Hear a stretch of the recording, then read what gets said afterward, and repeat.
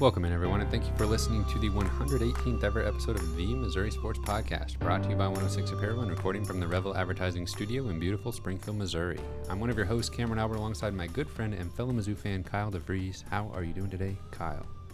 I'm great, Cameron. How are you? Nice job on that intro. Oh, thanks. I've had a lot of practice. Yeah.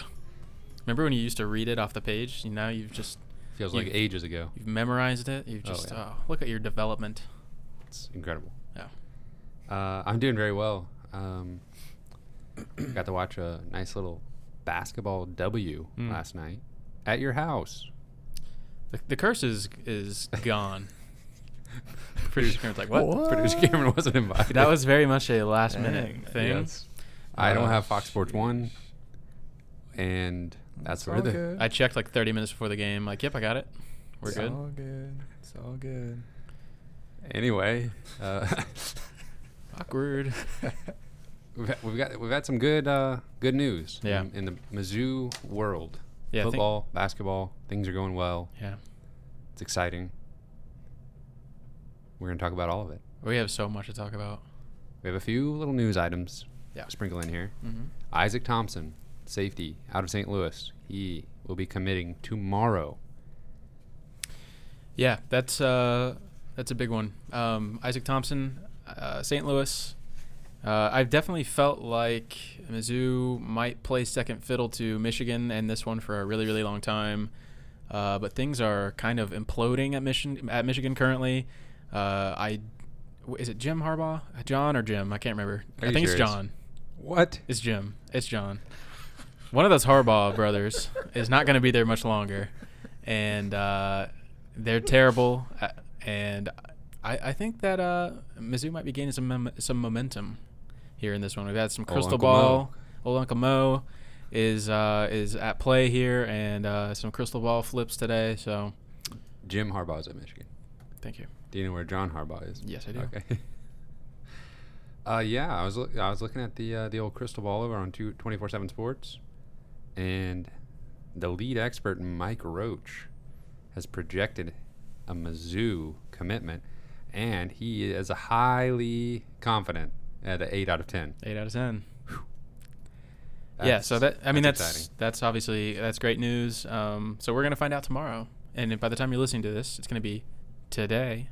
True. But he's a 4-star safety, and I just think that makes sense. Obviously I'm a little biased, but it makes sense to stay home, play for the home state. And I mean, we've got 2 safeties moving on this year that are seniors and probably have a pretty good chance to play at the next level. So playing time might be there.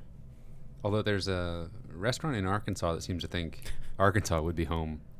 Yeah. For Mr. Thompson. What was that? What did the sign say? It said 4-star Isaac Thompson.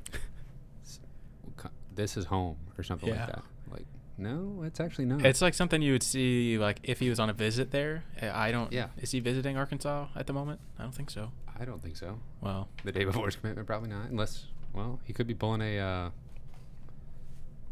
Kelly Bryant. Yeah. And telling him no in person. Yeah. Those Arkansas, those folks down there. They're a different breed. They are. We'll get to that. We'll get to that in a little bit. Other news item I have here is that LSU has a player that's decommitting from their recruiting class, and Mizzou might be in the mix. Yeah. Yeah, he's I didn't write down his name, but he's a 4-star outside linebacker. He's like top 200 player in the nation. LSU is like turning him away because they've over-recruited him. And so I saw Coach Drinkwitz liked his tweet that he decommitted. Yeah, there were some Mizzou gifs in the replies to that as well. His name is, drumroll please, Naquan Brown. So be on the lookout for that. Come on down. I'm pretty sure we just discussed this a few minutes ago, but Coach Drinkwitz made some kind of comment in an interview or a press conference recently about how they're maybe looking to flip some folks. So I thought that was a pretty candid comment. Yeah. That they're, which actually grew, it had a little bit of criticism from non-Mizzou people that it was shady business, like their team doesn't do it. Right. But so I feel like it's always been like a coach thing that like they would publicly say like, oh, you don't talk to a guy after he's committed, But like, okay, Maybe you could say false. that for after they've signed. Sure. But a verbal commitment, doesn't mean much. Yeah. I would rather, I don't know. I mean, if it was, I don't know. If it was who? If it was another SEC coach saying this, then yeah, I'd probably be like, oh, I don't like that. I'm trying to be honest here, Yeah.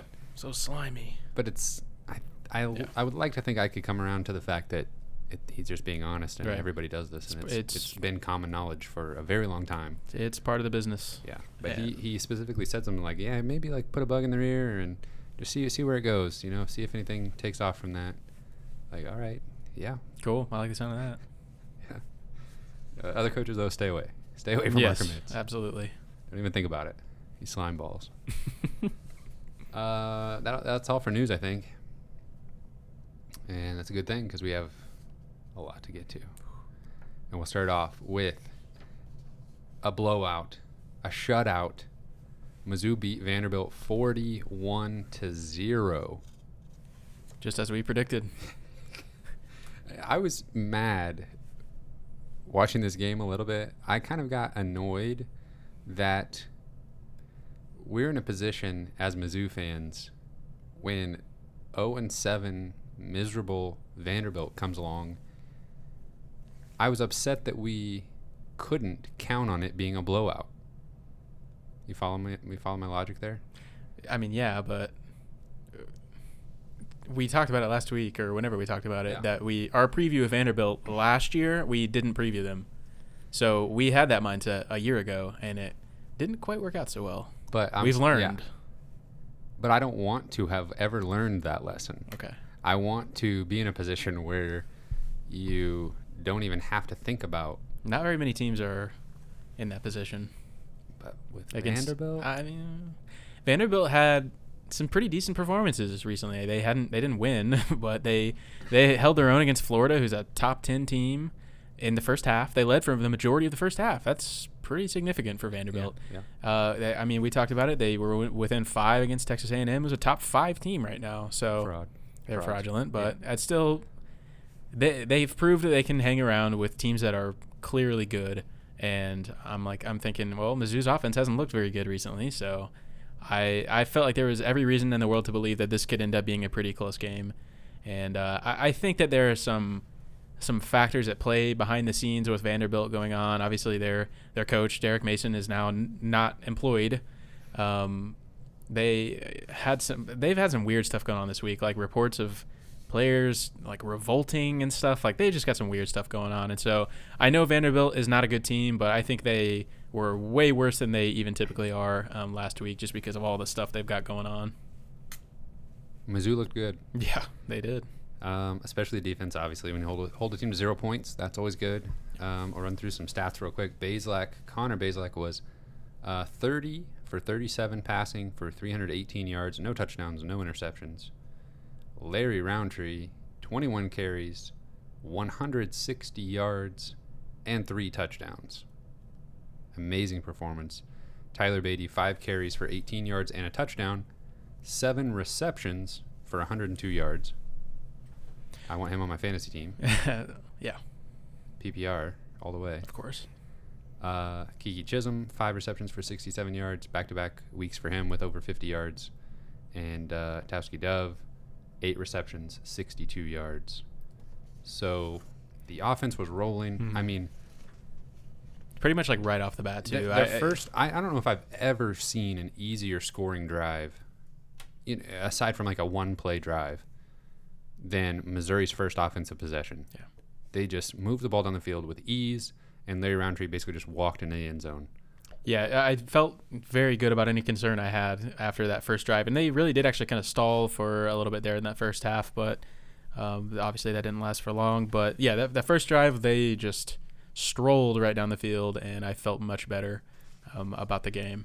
Yeah, the next 2 drives for the offense ended in a missed field goal and then a failed 4th and 3 attempt.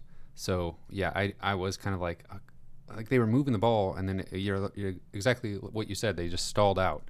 And that was kind of frustrating, where I was like, okay, this should easily be 14-0, maybe 17, maybe 21-0 already. Yeah.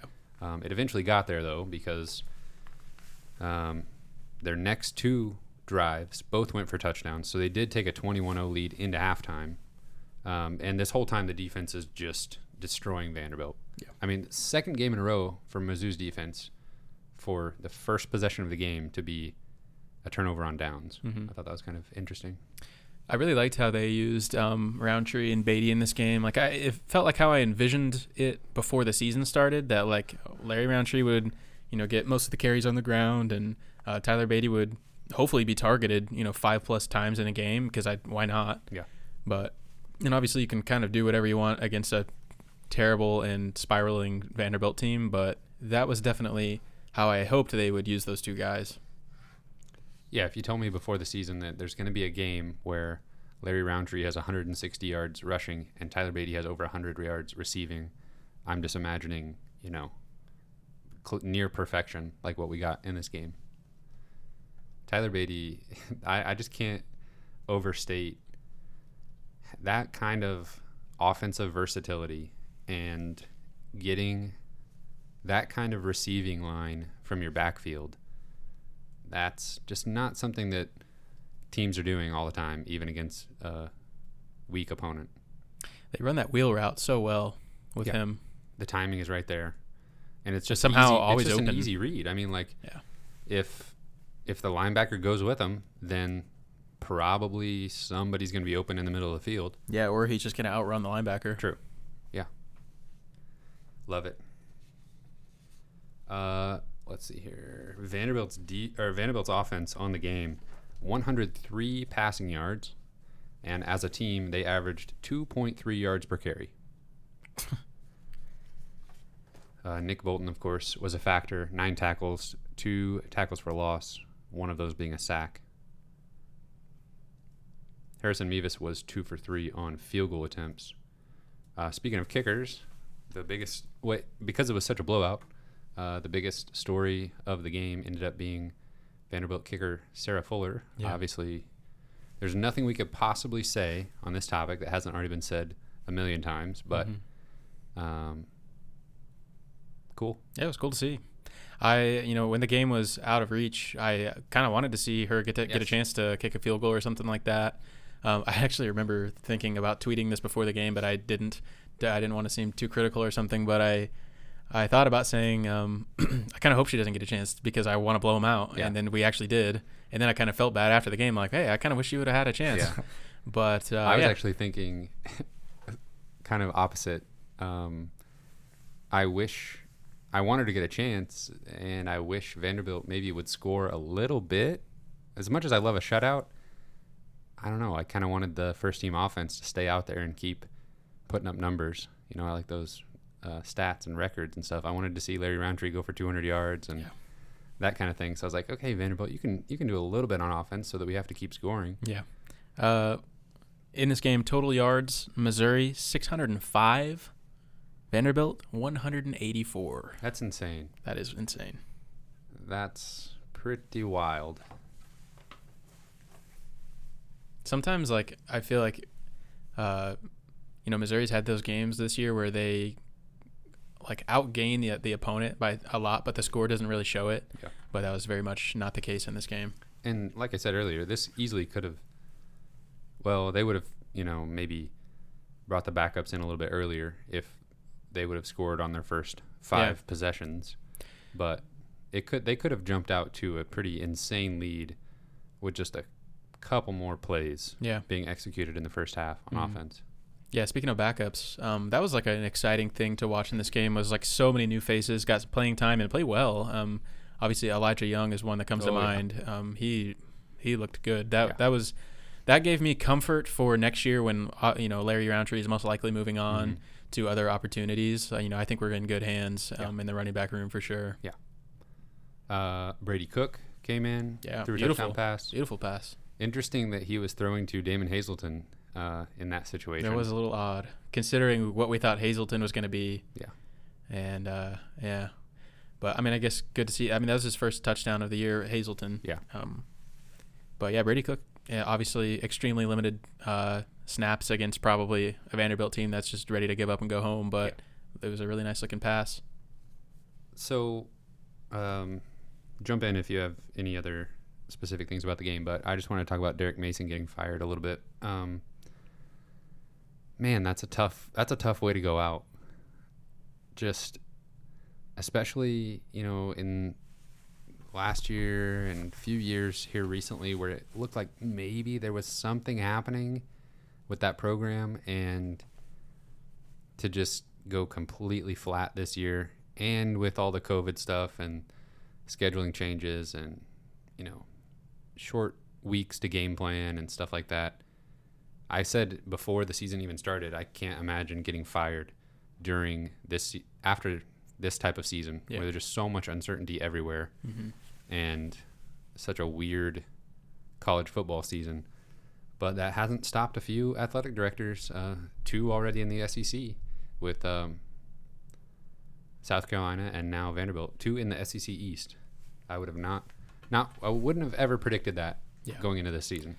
Yeah, I think I even said something on our Vanderbilt preview, like Vanderbilt's probably not even that bad of a coaching job because you don't even have to be that great, and you probably get a lot longer leash than you would other places. So that was freezing cold takes exposed right there. Well, but some might argue that he's had a leash. It's like a terrible place to coach in some ways because you will probably always not succeed. You'll probably very few people will succeed there, and very few people have the support of the administration there. I feel like they don't want to focus on football for whatever reason. They're in the SEC. It seems like ludicrous to not want and try and maximize that opportunity, but for whatever reason, it seems like the football coach never quite has the full support from the athletic department, and so a lot of those things would make it a really tough place to coach. But you probably do have a little bit longer leash than other places, though. So, but it seemed like Derek Mason was a great guy, probably a coach that players really enjoyed playing for. So I'm sure he'll have a lot of opportunities to as a head coach other places or as a defensive coordinator. Yeah, honestly, I could see him being very successful at another stop because he's been very successful in the past. Yeah. And I can just imagine, like, if it was a smaller school that was more dedicated to their football program and, kind of have some kind of established culture, I feel like he'll be able to thrive. Yeah. And I would be pretty surprised. And maybe he does like a coordinator stop for a season at a more prominent school, but I would be surprised if he's not a head coach again in the next 2 or 3 seasons. Yeah. I feel like we're just kind of, I mean, when I was kind of organizing my notes, I was kind of just glossing over the defensive effort because it was just so dominant. Yeah. And just kind of made, it's what you want when you have the lead late in a game. It just kind of became a little bit boring. Yeah. It just shutting them down no matter what they tried to do. It's almost less to talk about whenever there's such a dominant win like this. It's like, well, everybody did their job really, really well. Right. Yeah. Everybody looked good. Yeah. All across the field. Seemed like the game plans were excellent. And I'm just thankful that Thanksgiving was last week, I know, but I'm thankful that when you have an opportunity with a team that's struggling, and maybe if you get out to a hot start, they might fold. And you want to see if that's what's going to happen. And I think that's exactly what happened. And I even saw with Mizzou's social media stuff that they put out like a little mini movie of the week. And in the halftime locker room, Coach Drinkwitz was saying, like, this is not over. We have a second half to go finish the job here. Mm-hmm. And he even used the phrase, keep your foot on their neck. Oh. So... Wow, and they did that. Yes. Yeah, I mean, that's what good teams do. They beat teams that are worse than them, and that's absolutely what Mizzou did in this game. And, I mean, sometimes it's just good to see them just destroy somebody. Just go out there and be way better than the other team, and that was nice to see. So Mizzou now has a winning record in football, which I didn't predict at the beginning of the season. They've already surpassed the number of wins I predicted. And you had them at 5 wins, which is looking definitely possible, if not probable, if not likely. Yeah. At this point, especially if they Do you know, this is a little bit of a sidebar, but with the schedule, I've heard that Missouri is going to be playing either Georgia or Mississippi State on December 12th. Mm-hmm. But I haven't heard and then the other one the next week. Yeah, So I don't know. I wonder, it's so much up in the air. I'm just assuming that's the case, though. Yeah. But it kind of worries me. I don't know. Part of me is like, well, yeah, give us Mississippi State on the 5th, and then we'll just, or not the 5th. And we'll just end the season right there. Give us Mississippi State on the 12th, and then, sorry, Georgia couldn't make it work out this year. We'll see you next season. Honestly, okay. I think that we could compete with Georgia this year. Oh, okay. Here we go. I'm not saying we would win, but We normally I just Georgia. write that game off as certain Georgia. loss. Let's just get it over with. Okay. But I don't know if I'd feel that way this year. I'm not sure I'd feel great about it either, but I think they're a little more vulnerable this year than they might be in a normal year. Kyle wants Georgia. Let it be known. I was thinking, let's just beat Arkansas, beat Mississippi State. Yeah. 6-3 season. Yeah, we'll see how I feel after this week. Yeah. This week, perfect segue. Got a matchup against Arkansas. Is it a rivalry? I think it is. If you would ask me that question last year, which you probably did, I'd probably been like, it seems kind of forced. Yeah.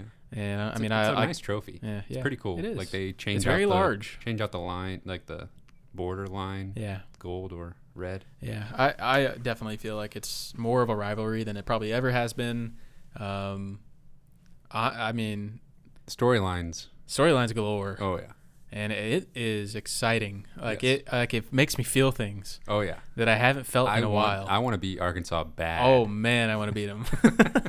And it's like every week, it's like I'm a Mizzou fan. I want to win. Yeah. I like to win. I hate to lose. But this just feels different. Oh, It almost feels a little bit like those old games against Kansas or something like that. Like I'm going through the week just thinking about it. Like, man, I can't wait for Saturday. So is the number one storyline in your mind Barry Odom? I guess, yeah, it has to be. Yeah. Barry Odom versus his old team literally his old team. Barry Odom versus some of his old staff. Yeah. Old players. Yeah. It's a weird vibe, and I feel like everybody said the right things in the interviews this week and stuff from Mizzou's side, and they said, oh, we respect Barry Odom. He gave me a shot here, and obviously as a person, I love the guy, and but we're gonna win. Yeah. we got to do our best to win. Yeah, I was happy with everything the Mizzou players said in any of the interviews that I saw. Yeah, I think Martez Manuel made a really good comment that I thought was really cool about same thing. I respect Coach Odom. He gave me a shot here, but we're gonna prepare like this is the Super Bowl, and it's a big deal. Oh yeah, and I just love that. Oh yeah. Ooh. You're getting giddy, aren't you? Yes. I'm already there. Yeah. My take on it before the season even started with him at Arkansas was, I hope they lose every game 3-0. Yeah. I hope his defense is good, but they lose every game. You still gotta appreciate Barry Odom. I want to win this game more than anything else on the schedule, but I still like the guy. He helped stabilize the program, and he did some. We had some good moments when he was here, and obviously a Mizzou guy. So how much would the rivalry lose its luster for you personally when he is no longer at Arkansas? I think that it would still keep some steam for sure. A lot of it, honestly, and maybe this would not be the case if Arkansas goes back to irrelevancy, but they're a little bit better than they thought they were going to be this year, and Coach Pittman has been more successful than probably most people thought. And more successful than I thought. That's for sure. Thing, yeah, me too. One thing that's kind of thrown some fuel on the fire this week is Arkansas social media getting a little getting some big heads over there, and not only the actual verified Arkansas social media, but just all the fans, and they're kind of starting to forget about what happened the last 4 years, and we can't forget about what happened the last 4 years. Well, and it's one thing for the fans and the fan accounts and the Barstool Arkansas Twitter account, whatever. Yeah. But then when the actual so this is a topic I needed to go through with you a little bit. We got to unpack a few things. So what we're referencing is the Arkansas official Twitter account was making light of Nick Bolton for some dumb reason. Why they would pick a fight with him, I have no idea. Well, he said that in his interviews or something earlier this week, he feels like he's the baddest SOB on the field. Yeah. And which is true. Yes, and that's the mindset that every player should have, basically, and he backs it up as well as any player possibly could. Yeah. So then the Arkansas social media team posted a graphic of their linebackers. Which they have some great linebackers. Yes. I wrote that down specifically. Grant Morgan, very good, over 100 tackles. Mm-hmm. And it referred to their linebackers as the baddest guys on the field. Baddest players on the field, yeah. And that's so weird to me. But, and this is a little bit off topic, but stick with me here. Okay. After the Mizzou win over Vanderbilt, the Mizzou official social media team posted a short video of a Mizzou glove going from, I guess, Vanderbilt does a hand symbol with like 2 fingers and a thumb, down to 1 finger and a thumb for an L. Mm-hmm. And I thought, wow, that's a little brazen for the official social media. Like, considering this was a Vanderbilt sucks. Yeah, I thought that was interesting. Like, well, what brought this about? Like, I don't remember rumming it in really to any of the other teams we beat this year. Yeah, I think it was just kind of an easy thing, maybe. But yeah, I thought that was like. But it was like high production value. Yeah. You know. Yeah. That was planned. Yes, that was a little odd to me. Yeah. And then Arkansas comes with this effort by their social media team. I guess they're just getting feisty over there. Social media teams in general just looking for trying to stir up some trouble. Well, you can bet Nick Bolton saw it because if you're not on Twitter, by the way, you need to be on Twitter because it's great. I mean, why wouldn't you just want to get constant news updates every day, all day? And you can follow us on Twitter at Mizzou Sports Pod. But anyways, Nick Bolton responds to their tweet, says LOL at the caption, see you on Saturday. Yeah. So, I mean. And Eli Drinkwitz, in an interview earlier in the week, he literally asked, not knowing that this was going to happen with the Arkansas thing, he asked the interviewers something to the effect of, can you do anything to make Nick Bolton mad? Because I want him to get fired up. Not that he needs it. He was kind of, he was making a joke out of it, but he was like, insult Nick Bolton a little bit. Get him fired up because we want to see him angry. Like, okay. And then, I guess Arkansas social media team heard that and thought it was a challenge. Yeah, I don't know if that was a coincidence or not, but that was, of all people, I don't understand what they're thinking, but we'll gladly take it. Yeah. Oh, man, I hope he destroys them. I mean, I love that they did that because it's just making this game, the build up to this game, so much more fun, and that's just what makes sports in general fun. I want to feel this feeling. I want to feel like I hate somebody. It's just so fun, and but if we lose, then it's gonna be terrible. Oh yeah. But if we win, that sweet victory it's gonna be nice. Well, let's talk about Arkansas a little bit. They, like we alluded to, have surprised a few people. They definitely surprised. Then number 16 in the country, Mississippi State. Talk about a fraudulent ranking. Yeah. Then they beat later in the season Ole Miss, so they're really taking it out on the state of Mississippi. And then they beat Tennessee, which talk about a game I wish Missouri could redo, the Tennessee game. So they're 3-5, and they did have decently close losses to Auburn. They only lost by 2. A&M, they lost by 11. And LSU, most recently, they only lost by 3. So they've looked okay in some games. Got blown out, of course, by Florida and Georgia. But, they've surprised me for sure. Yeah. And they've been able to get a few wins here. I honestly thought, 2-win team. Yeah, honestly, they're the team that I thought they could hope to be maybe in a year or two because I think we all knew Barry Odom was going to get this defense on the right track eventually. I just don't think we thought they would be borderline dominant like they've been. They have an excellent defense, and they've kind of just gotten some random dudes to be like all SEC linebackers. So that's not the first time he's done that. Yeah, Barry Odom's done an incredible job on the defensive side. Their offensive game is not quite as threatening, but well, I was actually looking up their stats, and Felipe Franks, who we've said before, the best way to describe him is not scary. Yeah. And It's kind of been the punchline of some jokes for a couple of years. He is completing 68% of his passes. He's got 2,000 yards, 17 touchdowns, only 4 interceptions. So they're not asking him to do a whole lot, and that's kind of the role he needs. I think he was always leaned on a little too much at Florida, and he couldn't be the guy. I mean, nobody knew that Kyle Trask was going to do what he was going to do, but that's what Florida needed, the past few years to get them over the hump to be a top 5 team. Yeah. But Felipe Frank's serviceable.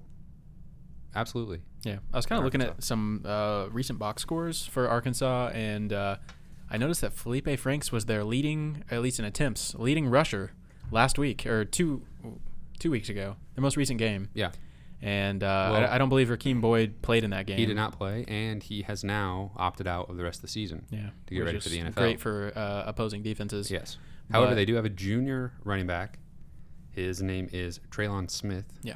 Who actually he had like an 83-yard touchdown run in one of their most recent games. Yeah. But Felipe Franks ran the ball 14 times. So, I mean, clearly that's something he feels comfortable doing. I don't know how great he is at it, but that's something he will do. Yeah. The running back Smith already had, with Boyd not playing against LSU, Smith now has more attempts and yards and a better yards per carry than Boyd did. And Felipe Franks actually has more carries than either one of them. 92 carries for 229 yards. That seems not efficient. And one rushing touchdown. No, 2.5 yards per carry. We did have one running back commit last recruiting cycle whose name escapes me at the moment, but he flipped to Arkansas on signing day. I thought we might get a chance to see him after the Rakeem Boyd news, but I don't think he's played at all this year. So somebody will know his name out there. I can't remember off the top of my head. Looking through the receivers, there's nothing too terribly scary. It looks like there's 1, 2, 3, 4, 5, 6 guys with at least 15 receptions on the season. So they're spreading the ball around quite a bit. Treylon Burks is the top guy there with 39 receptions, 600 yards, and 6 touchdowns. So I think basically all I have to say about Arkansas is they have surprised me this year on both sides of the ball, honestly. And I don't know. I am looking forward to a good game. Yeah, I mean, I think this has the potential to be a fantastic game. I think the teams are pretty evenly matched. Both great defenses, both with maybe a little bit more anemic offenses at times. So it could be a fantastic game. I hope Mizzou just blows them out, but if it's a close game, I'm sure that would be really entertaining too. Yeah, I think I'm seeing Mizzou favored by 2.5 points. That sounds about right. A couple places have it at 3. We do get to play a Barry Odom team coming off a bye, so bye week Barry. Well, forget it all then. This is easy win. Yep, automatic. Yeah, Barry was historically bad off a bye whenever he was at Mizzou. That was honestly one of the first things that came to mind was when I was thinking about weighing the pros and cons about whether or not he deserved another year. That was one of the things at the top of the list for me for cons was what are you doing? Yeah. On bye weeks. Why are we not only not good but awful? First games of the season, bye weeks, bowl games. Anytime with time to prepare, they were awful. But he's not the head coach in Arkansas. So maybe that's all the difference he needed.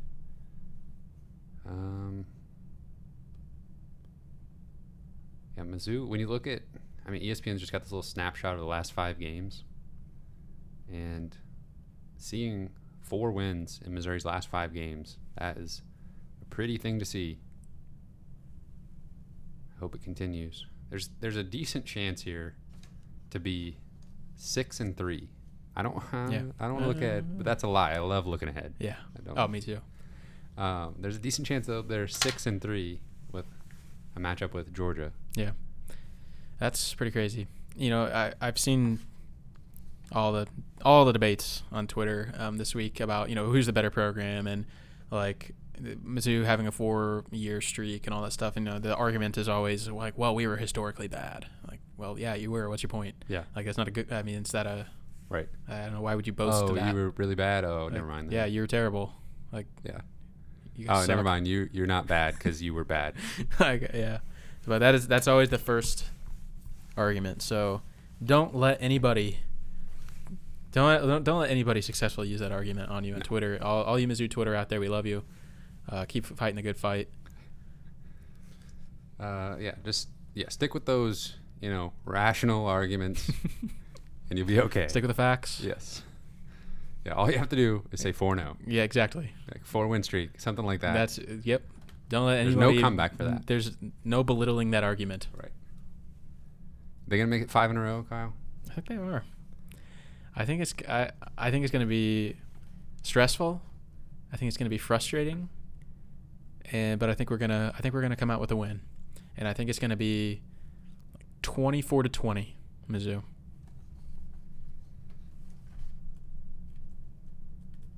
Okay. Well, that sounds like a score I would have said. Man.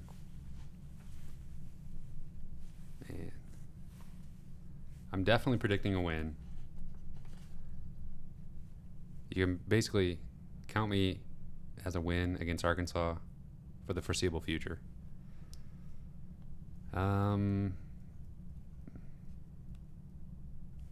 say the defense really shows up. And I'm not scared of Felipe Franks. I think Nick Bolton's gonna feast. Ooh. And How sweet would that be if he has I don't know, has some big plays in this game. He always does. Yeah. But that's going to be even more sweeter than normal. I think Nick Bolton's gonna get an interception in this game. Ooh. I think he's missing that on his resume for this season. Might be right.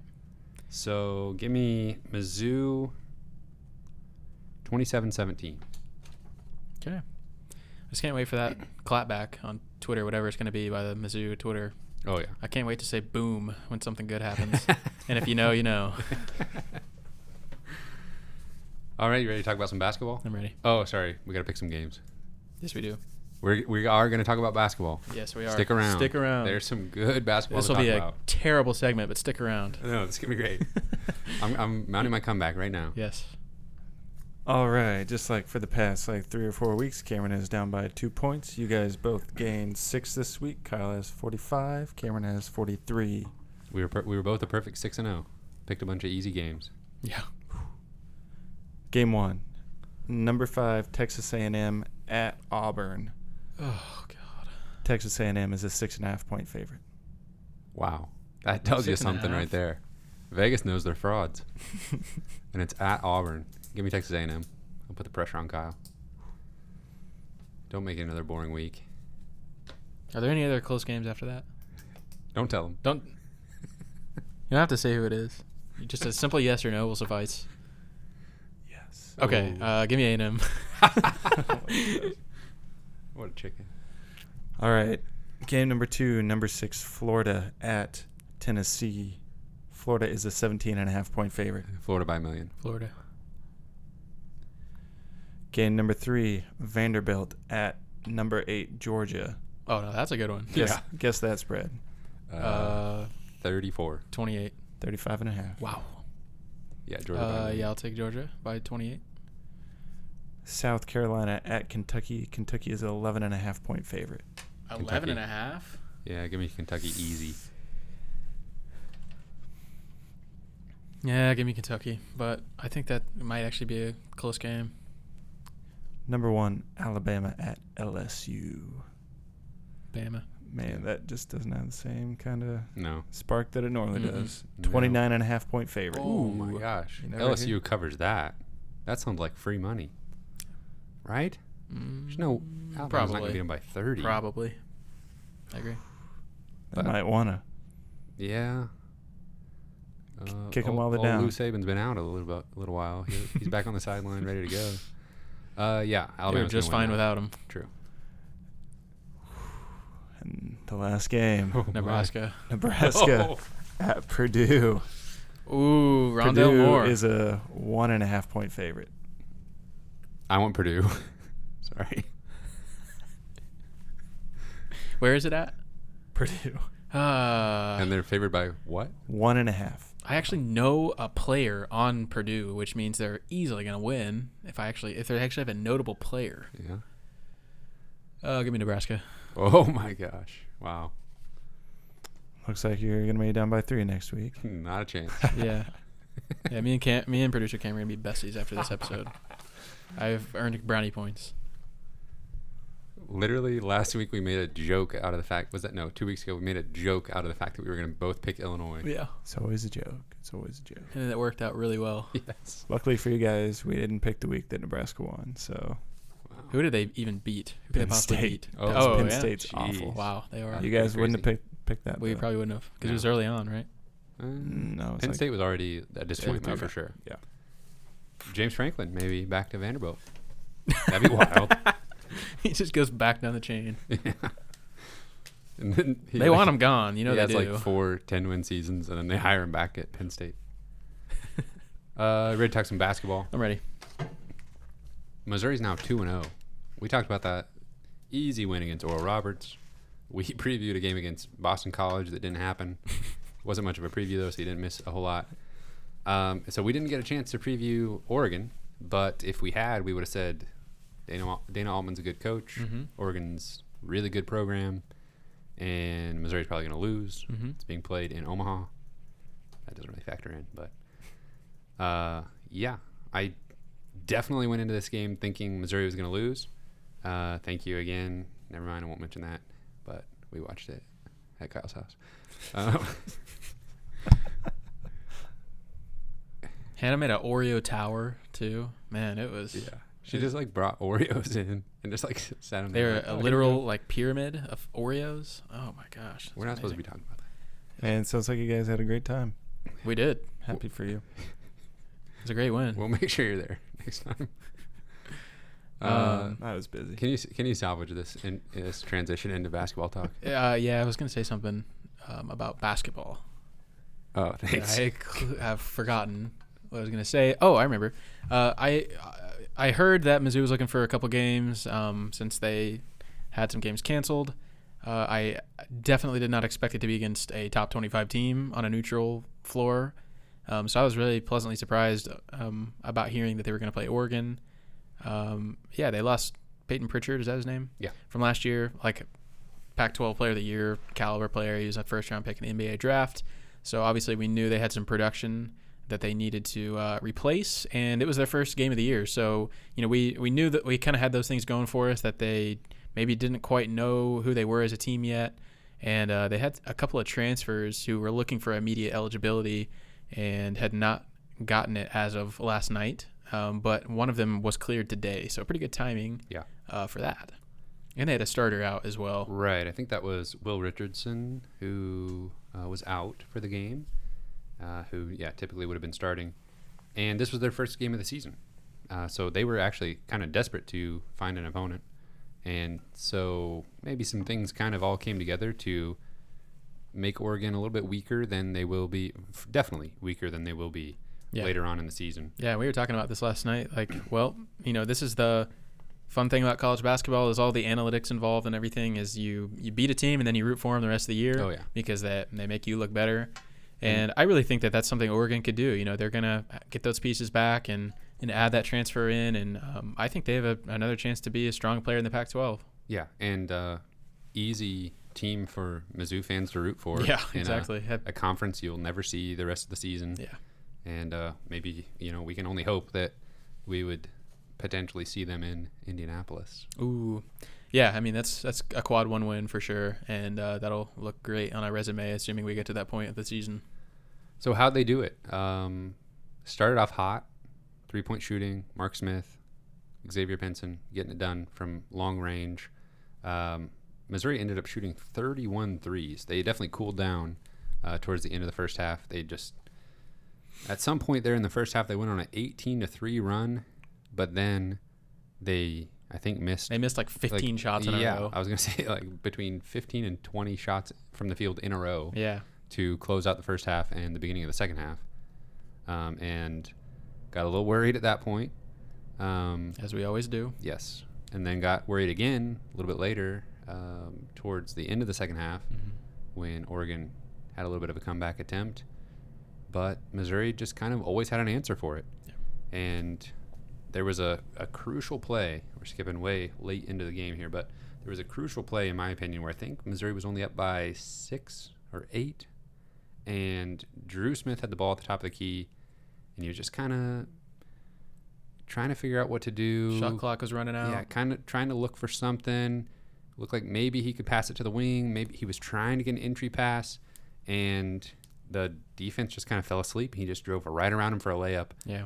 And that was maybe the clock went under 2 minutes. Yeah, I think it was around the 2 minute. And extended the lead back out to a much more comfortable place. I think made it a 3-possession game. And then Missouri just held on for the win. Yeah. Xavier Pinson made some free throws down the stretch. They even withstood a Drew Smith missed dunk / layup. That was weird. Yeah. Yeah, I was thinking surely that'll come back to haunt us. yeah, honestly. I felt like he maybe was like, okay, I've had a few of these breakaways, and I want to dunk the ball. Yeah, he wanted to dunk. And then, decided not to, halfway through. Yeah. You could tell it wasn't natural for him to try to just go up and slam it. And there was a defender, giving chase, but yeah, that didn't look very pretty. That was a turnover. Well, it was a missed shot, but it should have been 2 points. Yeah. And I don't know. Somehow, Drew Smith, though, I said last night when we were watching the game, he has almost perfect instincts defensively. Oh, man, he was so pesky, in those passes, last night. I mean, he was just picking stuff off and deflecting passes and everything. He was making every pass challenging without overplaying and losing position, which that's an impossible ask, pretty much. You have kind of guys that take risks and make plays but also get burned sometimes, and you have guys that just kind of, stay back and keep everything in front of them, and he just somehow is able to do both. Mm-hmm. And then he still provides a little bit on the offensive end and just plays under control. The fast break layup that he actually completed, he was just so good at getting his body between the defender and the ball, and he just kind of softly laid it in a way that it was never going to get blocked. Yeah. He's such a high floor player where he kind of struggled last night and almost fouled out, and but it didn't really matter. And I kind of feel like last night might be the worst performance we see from him all year. He didn't score. He had 7 points or something like that, and he still did show up in the clutch, like you mentioned, but he really did struggle a little bit offensively and struggled with the fouls and all that stuff, and some of those were questionable calls, but he's just the guy that's always going to be there, even when he struggles. Still played 31 minutes and led the team with 4 assists. Yeah, which that was a stat I love to see. 17 assists to only 7 turnovers. Yeah, I think I saw that was the second fewest that a Conzo Martin-led Mizzou team has had. So yeah, that's definitely been a thorn in their side the whole time he's been here. Yeah, I think they had 17 turnovers against Oral Roberts, which isn't awesome. Mm-hmm. But it wasn't a huge percentage of their possessions because they played with a little bit of pace. I was also looking at the KenPom tempo numbers, and it's kind of, first of all, it's a testament to it's the beginning of the season still. These numbers will kind of settle down, but also the way college basketball has progressed in the last 15 years. After 2 games, Missouri's tempo on KenPom is the second highest, dating back all the way through the Mike Anderson era. Oh, wow. So Mike Anderson's first team had a higher tempo. And that's the only one that is higher than this current Mizzou team after 2 games. Yeah, I mean, that makes total sense, and honestly, I feel like their performance last night kind of just checked all of the boxes of things that we wanted to see and things that we said they would need to do to be successful when we talked about them in our preview. And, one of those things is just attacking on offense and playing more up-tempo. And, sometimes they would just play so slowly on offense in the past. And it just seems like it's so hard to get things going sometimes when it looks like they feel like they have to get everybody involved. And They don't take advantage of turnover situations and stuff like that, but they were just looking to attack all night last night, and they shot really well, which is something that we said they obviously needed to improve on. Yeah, Oregon, started going to that kind of three-quarter court trapping. It was a pressure defense, but it was really just to slow Missouri down a little bit. Yeah. Make them use some clock, which kind of worked out in that Missouri had a lead and they could afford to burn some clock. But when Oregon was actually amping up the pressure and trying to force turnovers and stuff, Missouri was finding Xavier Pinson was excellent at breaking the press, and Javon Pickett was the recipient of just some easy, okay, thank you, Merry Christmas. Yeah, layups. They were like getting the ball to the middle of the floor and like not making dangerous passes. And like you said, Javon Pickett was the beneficiary of some really easy buckets. I feel like it's nice having 6'10" Mitchell Smith, who is pretty sure-handed in that situation where he's just kind of in the middle of the floor, where good has passer. like kind of a safety valve. Yeah, that's definitely been an Achilles heel for Mizzou in the past as well. So it was good to see them handle the press. It was almost that's like probably part of the motivation of having 3 true point guards on your team. Yeah, I would say again, Drew Buggs, at least 2 games through the season, has pretty much been exactly what we thought he was going to be. He's not really a scoring threat, but he's a great ball handler, and he's a great passer. Like, he just has an incredible vision where he just makes these passes that I wouldn't really I feel like you just don't normally see a player make some of the passes he makes, where he just gets it to a player that I'm not even really thinking is involved in the play. And there was plenty of that. From him, Xavier Pinson, Drew Smith, they were all finding guys that were just wide open. And maybe, I don't know if maybe Oregon's defense just didn't really come to play and weren't closing out and were kind of losing guys. It did feel like Mizzou wanted it more, at least early on in the game. They were playing hard. Yeah, they were out-rebounding Oregon early, fighting for loose balls. It seemed like there was a lot of random loose balls in this game, like bouncing off guys' hands. Yeah, just like, grab the ball, please. Yeah, for both teams. Yeah. Like, it was constant. We got to talk about a guy by the name of Eugene Omori. I can't do it. Excuse me? The Oregon guy who scored like 30 points? I literally typed out the pronunciation of his last name and then deleted it and redid my notes and forgot to bring that through. Yeah, he was single-handedly like carrying them. And what is he, a transfer from Rutgers? Yes. Was this his first game with Oregon? Yes. That's a pretty good start. Yeah. 31 points, 11 rebound, double-double. 2 for 6 from 3, 9 for 11 from the free throw line. Yeah, he pretty much single-handedly kept Oregon in this game. They had 3 guys scoring double figures. That was it. Yeah. Yeah, if you're an Oregon fan, you're disappointed by the loss, but that can't possibly have a better inaugural game than from a transfer than that. Yeah. Other than winning the game, can't get much better.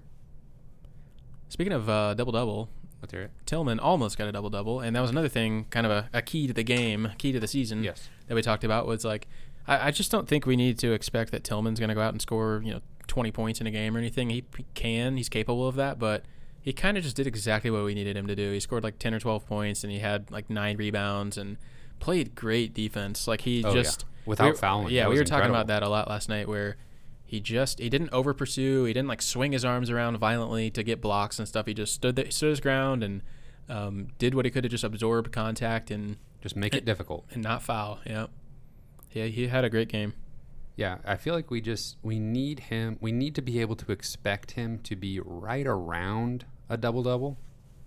Now, if it's 6 points and 12 rebounds, great. If it's 12 points and 7 rebounds, awesome. Just in that range, in both of those stats is where we need him to be. And we need him on the floor for 30 minutes a game. Yeah.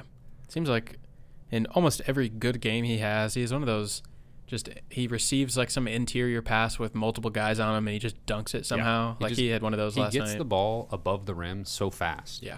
And next thing you know, it's 2 points on the board. Remember that rebound he had that he like brought it down? It looked like a tennis ball. Yeah. He just goodness, snatched it out of the air with one hand.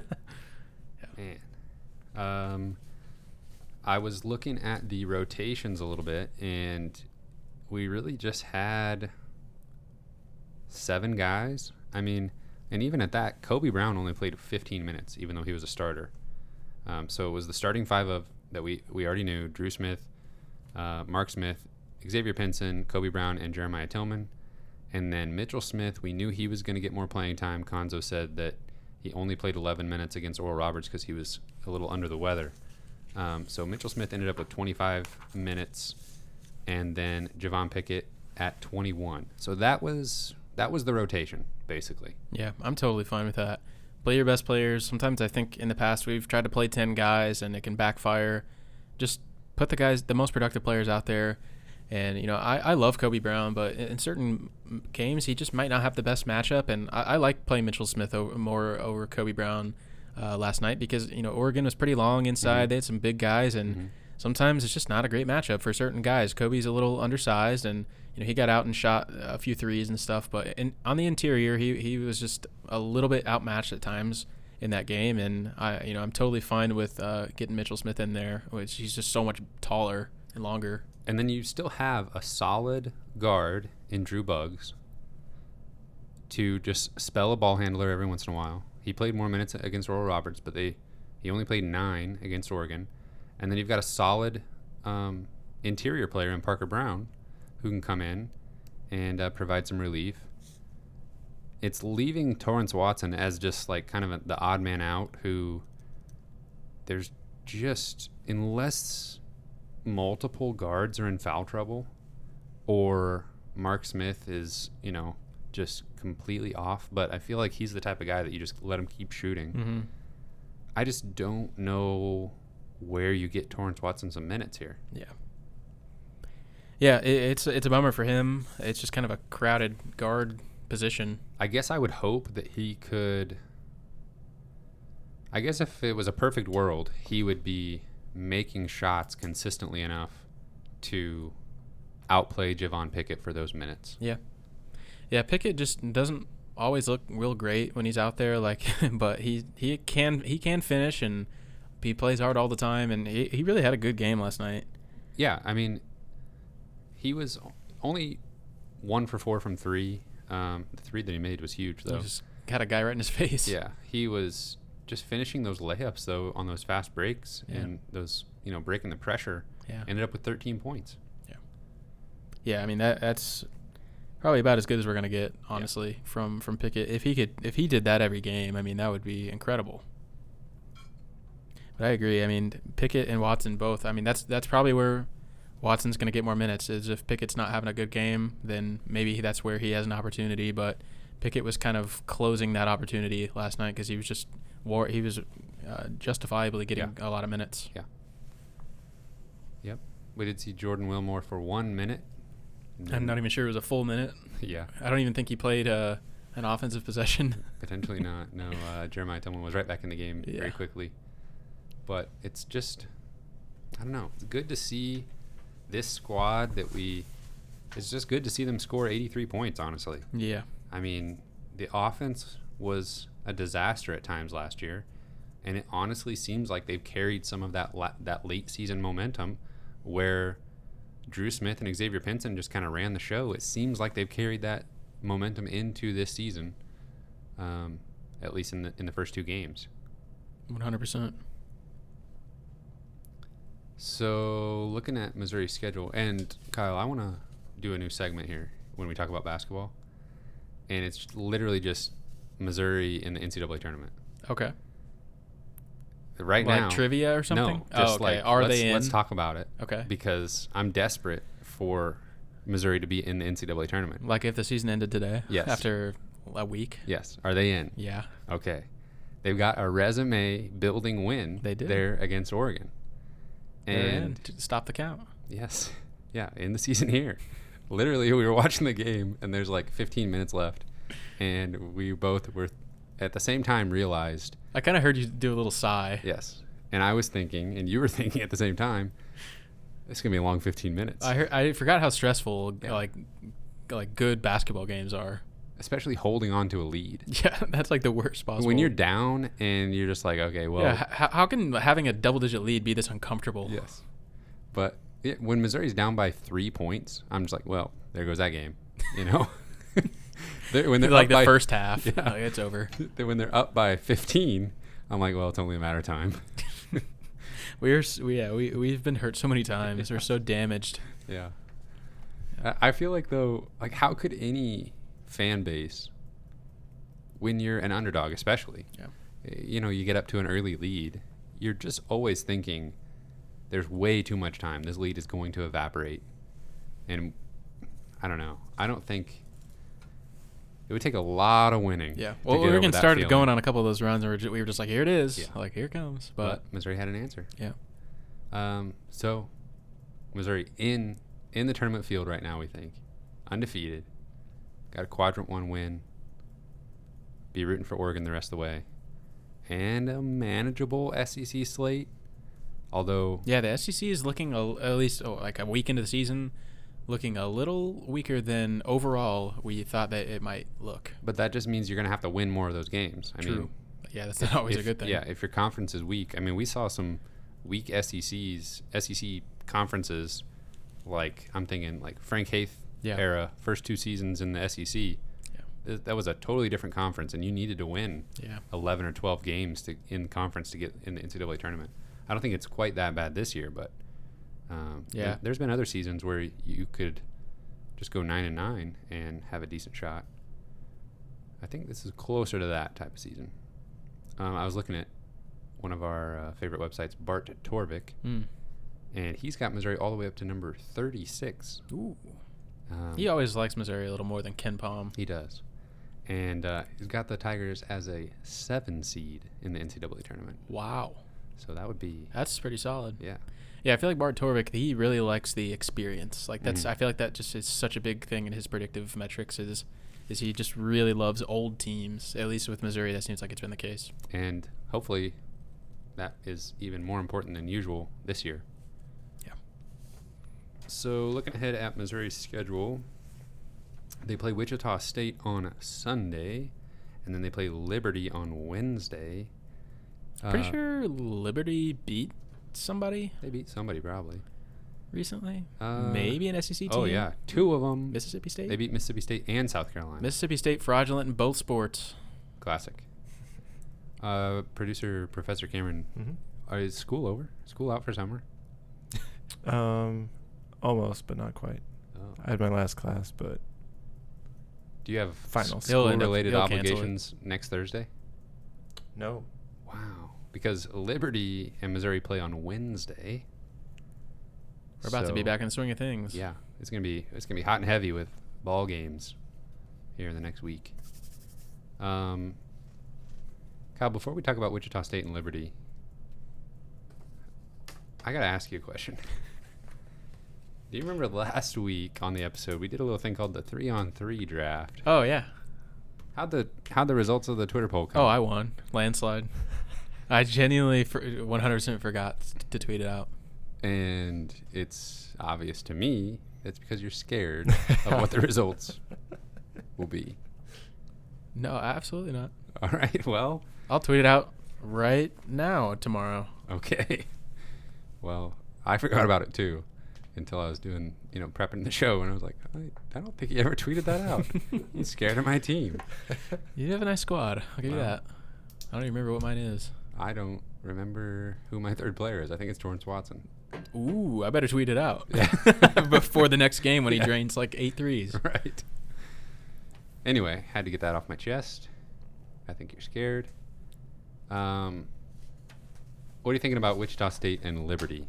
Let's take a look at Wichita State, what they've been doing this year. Oh, yeah, they played Freeze Oral have been Roberts. great.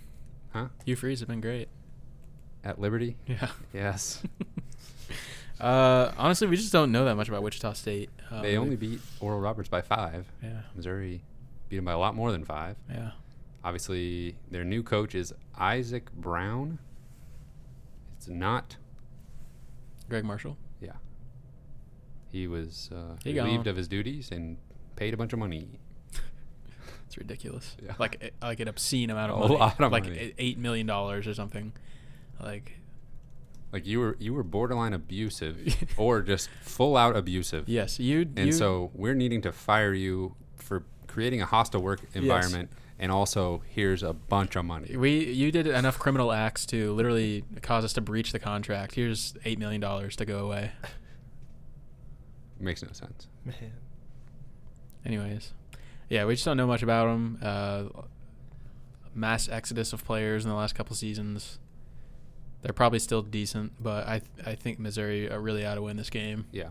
Is it at Wichita State? Yes, it is. Okay, that's going to add a level of difficulty. Yes. Wichita State 97th in KenPom, right at 100 in both rankings, offense and defense efficiency. Really, though, they have a couple areas on defense that I think Missouri can exploit. They didn't turn Oral Roberts over at all, basically. That's been a key metric that we've looked at closely the last couple years. They also gave up a high percentage of offensive rebounds to Oral Roberts, who I don't remember being extremely, long and tall. And they also gave up a very high three-point shooting percentage. Oral Roberts shot over 40% from three against Wichita State. So if that translates and comes across to their game against Missouri. Hello, Mark Smith. Yes. Then, yeah, I'll take all the offensive rebounds, low turnover, and high three-point shooting games you can get me. It'll be interesting to see this season, how the difficulty of like what the winning percentage is of home teams versus a normal year. Because obviously some teams will maybe still have fans. I think Mizzou is still going to have like a capacity of 3,000, which is actually a decent number. But with teams that don't have a lot of fans in the stands, it'll be interesting to see how that affects games and if that eases that level of difficulty maybe for the road team. Yeah, I was looking at Liberty's schedule here. They, interestingly, are dead last in adjusted tempo. Oh, my. Third from last. Of course, Virginia is last. We should have known that. Third from last in adjusted tempo. And they've played... It's a strategy. They've played 5 games already. Really? So that's not like it's a relatively a small sample size, but they've played Purdue. We talked about Mississippi State, South Carolina. They lost to TCU. So they've played, different opponents from different conferences and different styles, and it's all been slow. And they're ranked 113th on offense, 133rd on defense. That's a game you just you have to win it. Mm-hmm. If you want to still be in our, if you want us to be able to say that you're still in the NCAA tournament next week. So we want to say yes. I'm really eyeing a 4-0 start going into the Illinois game. Illinois just lost to Baylor and was not close in the second half. No, I watched pretty much that whole second half, and it feels weird to root for Illinois, but I do want them to be highly ranked when we play them and beat them, right? Yeah. And we were talking about it a little bit last night. A lot easier to root for Oregon than Illinois. Yeah, it's like I was torn all year last year after we won the bragging rights game. Like, okay, well, I want Illinois to do well, I guess, for Mizzou's sake, but I don't like to root for them either. So we need to pick the outcome of 2 games here, Wichita State and Liberty. I'm picking wins in both of them. Mm-hmm. I hope that let me look at Wichita State's tempo. Only 1 game against Oral Roberts, and it's right about pretty the same high scoring. Right about the same as Missouri's. I hope that Missouri can play their style against Liberty. Yeah. And if Liberty doesn't want to get out and run, then Missouri should make them pay. Looks like Liberty may be the victim of a short bench here. Looks like they've got 3 guys that play about 80% of the minutes. I'll give you the predictions you seek. Let's hear it. I'll say Mizzou beats Wichita State 87-77. And they beat Liberty 70-59. Yeah, that's exactly what I was going to say. So You always say that. I agree with you completely on those predictions. I'm just nailing these I wouldn't even, how you perceive these predictions. I wouldn't even venture another guess of score because that's what we'll just make that our overall prediction. Point, yes. Okay, thank you, man. Is Missouri just going to keep rolling? Are we gonna reconvene next week with 3 more wins to talk about? Yeah, we're in a great spot right now. It's just a lot of good stuff all around. Hopefully that doesn't come to a screeching It halt. could come crashing down at any minute. Yes. But yeah, things feel great right now, and I'm just ready for living the that dream. Arkansas game. I'm so ready. Oof. I am ready for the social media meltdown. I'm ready for Nick Bolton to have 15 tackles and I'm a predicting sack and an interception. Yeah. Maybe will he pick six? Maybe. I hope. Interception. For Might sure. need it Yeah. if Mizzou's offense is not doing well. Yeah. Is that the whole show here? I think that's the. What do they say? I don't The know. whole something. That's the whole shebang. The whole well, kit and caboodle. That's what I was trying to think of, but I was like, I'm not even gonna try to say whatever those words are. I thought that might be what you were going for, and I was was hoping it wasn't. I was hoping that one of you two were gonna say it, so I could be like, that's it, so I could finish the sentence. But all right, everybody, we're gonna wrap this thing up. You can just saw your little eyebrow raise, like, okay, that was a little too dramatic. Are you gonna post the 3-on-3 Yeah. poll? Exactly. Yeah, absolutely. Do we trust him? I'll do it. It better be out I'll there. do it tomorrow. And What's you better tomorrow? vote for me. I may not do it tomorrow because we got to post the podcast True. link tomorrow. You don't wanna we don't want to oversaturate double. the We don't want to market. double post. Yeah. Okay, you can find this podcast Already making excuses. on Apple Podcast, Google Podcast, Spotify. We're on Twitter and Instagram at Mizzou Sports Pod, and you can email us at MissouriSportsPod@gmail.com. You You can find. I sure would like to. Please come buy our shirts. You can find our shirts and stickers. They're really cool on our shop, MissouriSportsPod.BigCartel.com. And if you want to watch the game with me, since these guys don't, let me know. We can explain. Thank you, everyone, for listening. We'll see you next week.